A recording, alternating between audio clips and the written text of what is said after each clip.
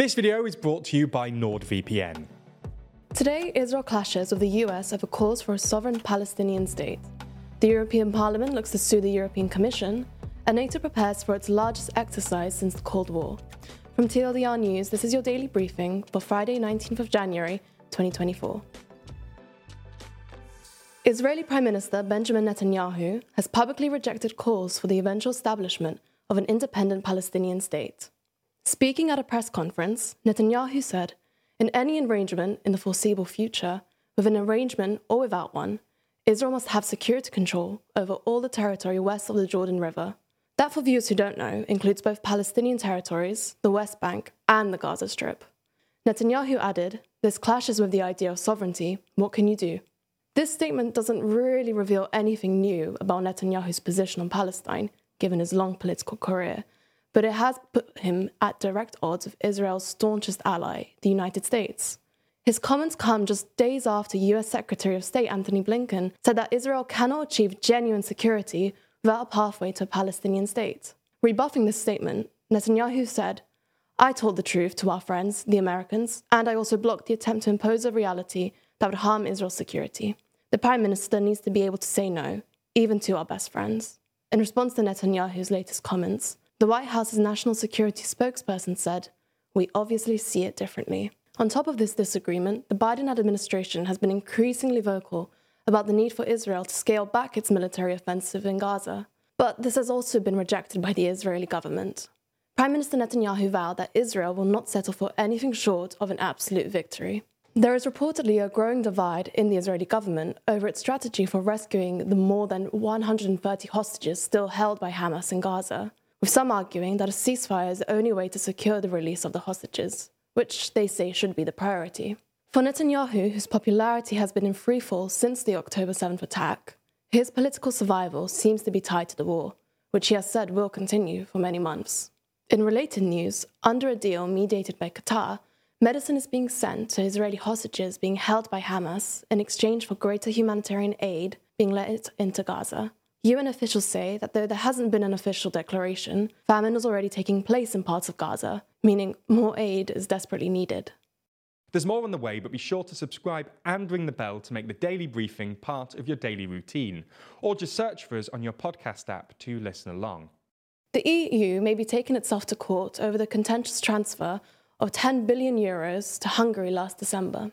The European Parliament has thrown allegations that the Hungarian Prime Minister Viktor Orban blackmailed the European Commission to secure the €10 billion in exchange for his approval on commencing Ukraine's membership talks. As a result, the Parliament wants to verify if the Commission substantially safeguarded the EU's financial interests in its interactions with Orban, and whether Hungary even met the rule of law requirements to receive the funds. The Commission's president, Ursula von der Leyen, has defended the approval of the funds last December, stating Hungary had in fact made developments to comply with the rules. Parliament, however, is not convinced. It's a case of violating what's called the Rule of Law Conditionality Regulation. This regulation permits the EU to suspend funds from the EU budget, in the case of which a member country's poor rule of law poses a serious risk to the EU's financial interests. Hungary actually asked the EU's Court of Justice to annul this regulation when it came into place in 2021. Their complaint, however, was dismissed by the court. Then a couple of months later, a similar interinstitutional battle unfolded. Parliament sued the Commission for not enforcing the conditionality regulation on Poland and Hungary. In military news, NATO will carry out its largest military exercise since the Cold War, involving around 90,000 troops, the alliance's top commander has said. The drills, titled Steadfast Defender 2024, will rehearse NATO's ability to rapidly deploy forces from North America and other parts of the alliance to reinforce the defense of Europe, and will occur during a simulated emergency conflict scenario with an unarmed near-peer adversary. The drills will be the largest since Reforger, which was held in 1988 with some 125,000 participants. More recently, in 2018, Exercise Trident Juncture involved 50,000 troops. Upwards of 1,100 combat vehicles will take place in the upcoming trials, plus at least 80 fighter jets, helicopters and drones, and more than 50 ships. Around 90,000 troops, with all 31 NATO allies, plus Sweden, will participate in the drills, which start next week and will run through May. Training locations include Poland, Germany, and the three Baltic states. It reflects NATO's reassessment and reconfiguration since Russia invaded Ukraine in 2022, prompting the military alliance to draw up its first large-scale defense plans for decades.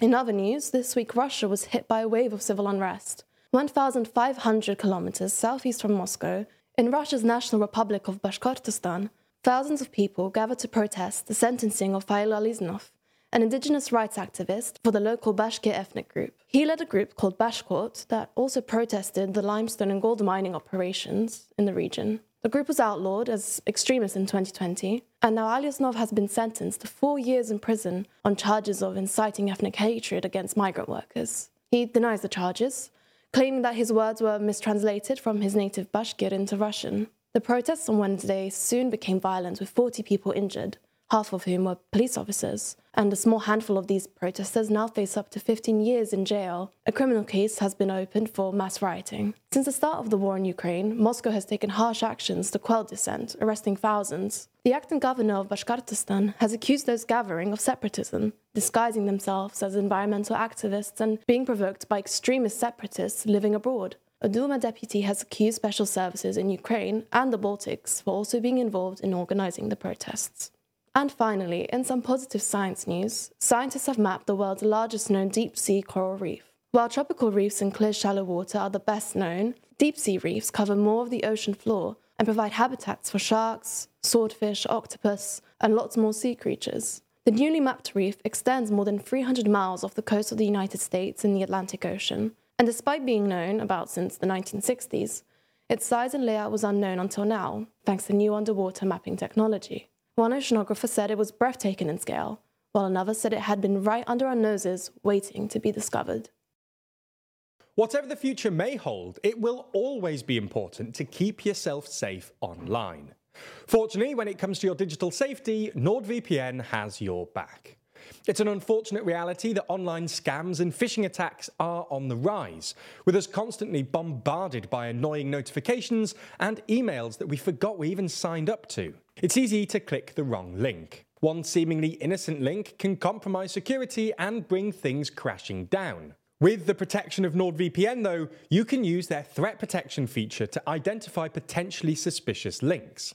Even if you reached a suspicious website, NordVPN's data encryption tools would protect you and your data against a number of other attacks, such as malicious man-in-the-middle breaches. But if things do go wrong, NordVPN's dark web monitoring is always scanning for your compromised details across the entire internet, and can even notify you before you even notice anything's gone wrong. So if you want to securely connect to that free Wi-Fi at your local coffee shop without worrying about someone trying to take a peek at your personal data, you can sign up for a 2-year plan with a massive discount and 4 months free at nordvpn.com/TLDR. We've been told that sometimes our viewers just open a new tab and type in the URL themselves, and while we're certainly glad that you're using the service, you only get the discount and support the channel through that link. So if you wish to get the discount and support independent journalism further, make sure you sign up using our link. That's nordvpn.com/TLDR. Thanks for your support.